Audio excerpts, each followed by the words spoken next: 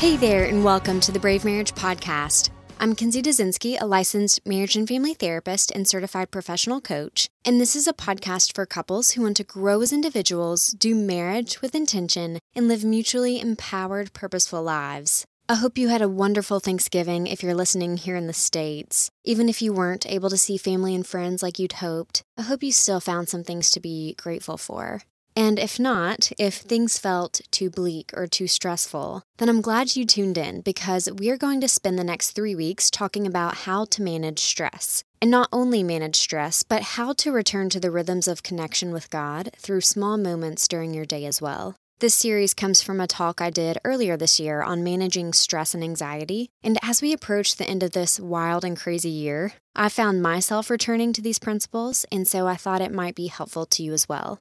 One of the best courses I ever took in my undergrad was a class called Stress Management. I know it sounds simple enough, but I gained so many helpful techniques that semester, and I find myself returning to those skills time and time again, not only in my own life, but then in teaching them to my clients too. And what I learned at that time that I hadn't thought about or known before was, number one, I have a type A personality, so without intentionality, I tend to be more affected by stress than, say, type B personalities. And number two, I learned that while stress itself may be unavoidable, suffering from stress is optional. And for someone like me who tends to carry a lot at one time, realizing that I had a choice in how I manage stress and that would positively impact my health and well-being long-term, that was extremely encouraging to me and empowering to me. I've talked about this on the podcast before, but it really did change the way I approached the next decade of my life. And so I'm hoping that something here this month will resonate with you in a new way, and that a habit or two might stick for you long-term as a result of this series. Because as we've just established, stress itself is unavoidable, but suffering from stress is optional.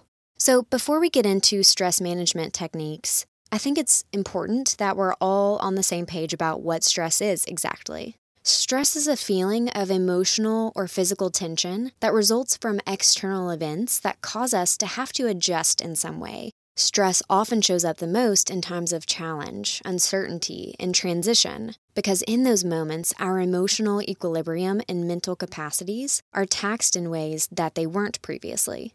Take 2020, for example. It's been confusing for some people who've been doing less physically this year to understand why they're so tired emotionally. But if they were to take a stress inventory, they would understand that they're tired because so much around them has changed and demanded that they adjust, whether they've been conscious of that or not. And speaking of stress inventories, I've linked a couple in the show notes for you to take if you want, with the goal being that you'd begin to give yourself some grace here at the end of 2020 as you realize everything that you've been carrying. Stress is a physiological and emotional reaction to life's demands, resulting in increased cortisol levels, feelings of frustration, anger, nervousness. And what's strange about stress is that it's sometimes productive, like when it helps us meet a deadline or avoid a real-life threat. But we don't often experience stress in those situations as positive until after the fact. It's also strange because while you'd expect stress to come with external events that aren't brought on by you and that are perceived as negative, we don't often consider the stress that comes with events that are planned for and brought on by us, that are perceived as positive, like engagement, marriage, a baby, a wedding. So even though we make those choices and experience the events themselves as positive, it doesn't necessarily mean that they're any less stressful.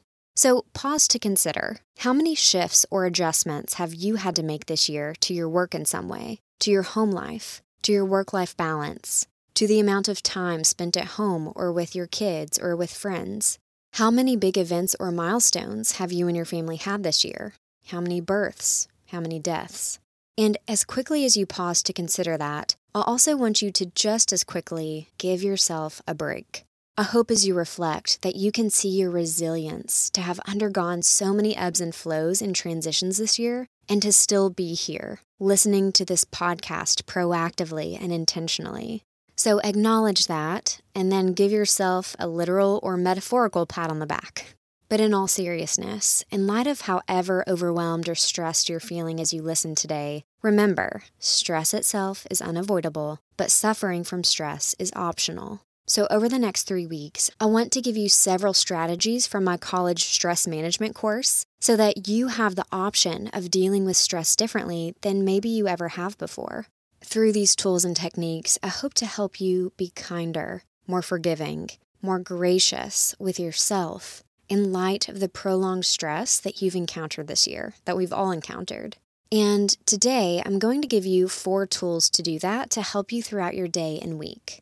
The first tool is the sacred pause. Taking a sacred pause simply means pausing for a moment to pray, to give thanks to God, or admire something He's created in order to step outside of your internal world for a moment and get out of your own head.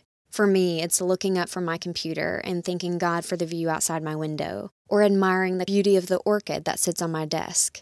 It's not a major thing, it's just a sacred, simple pause where you take a break from looking at your computer, from scrolling social media, and lifting up a prayer for your day, or for your kids, or pausing to be grateful. Just taking that quick moment to get out of your head and to look at what's right in front of you as you expand your perspective and remember, as Psalm 24:1 says, that the earth is the Lord's and the fullness thereof, the world and all who dwell within it. So pausing to be grateful for the world that God's created and those that you love that He's created as well. The second tool is the daily rhythm. The daily rhythm is something you build into your day, into your calendar if needed. That's something you look forward to that helps relax and calm you down or create energy that's different from whatever else you have going on that day. Currently, I have a morning daily rhythm where I'll make my coffee, turn on my light therapy device, which helps with seasonal affective disorder, and then I do one of 3 things depending on the morning. So I'll either read a devotion on an app I enjoy, do a scriptural reflection or meditation using the Abide app, or I'll just sit and pray and journal depending on where my headspace is that morning. But one thing I want to challenge myself on within the next couple of months is building in a consistent daily rhythm between clients. Whether that's taking a sacred pause, stretching for a few minutes, or again using my Abide app. It's so easy to get sucked into responding to emails or phone calls without intentionally utilizing the time to decompress between sessions. So what about you? During what part of your day could you use a daily rhythm the most? And what would be something small that you could begin to implement?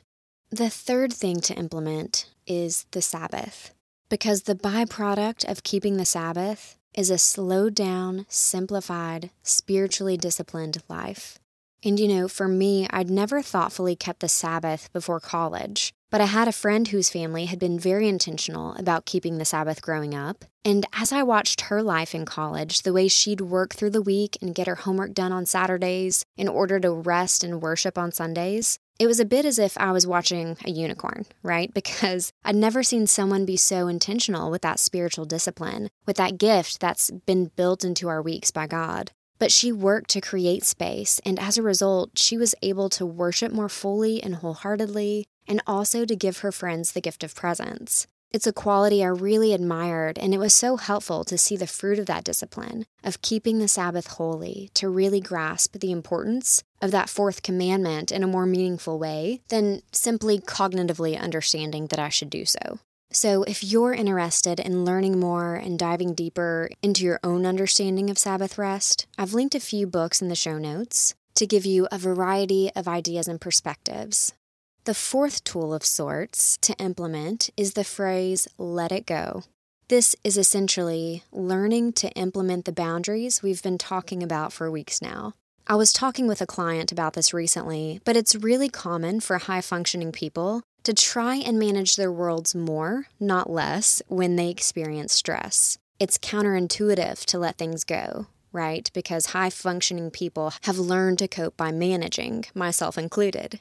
But when on their own or through therapy, people can learn to set boundaries with themselves and with others and not take on more than is theirs to carry or more than they can personally handle. They can learn to acknowledge their personal limitations rather than pretending that they're not there. And when they do that, what they find on the other side of overfunctioning is margin, freedom, happiness, and the reality check that they weren't actually the only one who was capable of holding everything together. So if you'll allow me, I want to challenge you to let something go this December.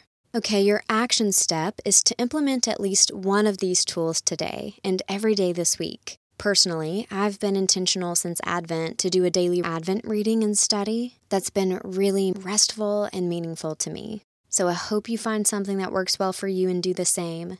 And today, I pray for rest, for relief and rejuvenation for you and your spouse as we near the end of the year. That the Lord would help us be anxious for nothing, but trust Him, that we would be able to rest in Him. And I pray for intentionality and mutual support of each other as you engage in these techniques so that neither of you suffers from stress, but instead you learn to lean on the Lord and to be there for one another through it. Talk to you next week. Bye-bye.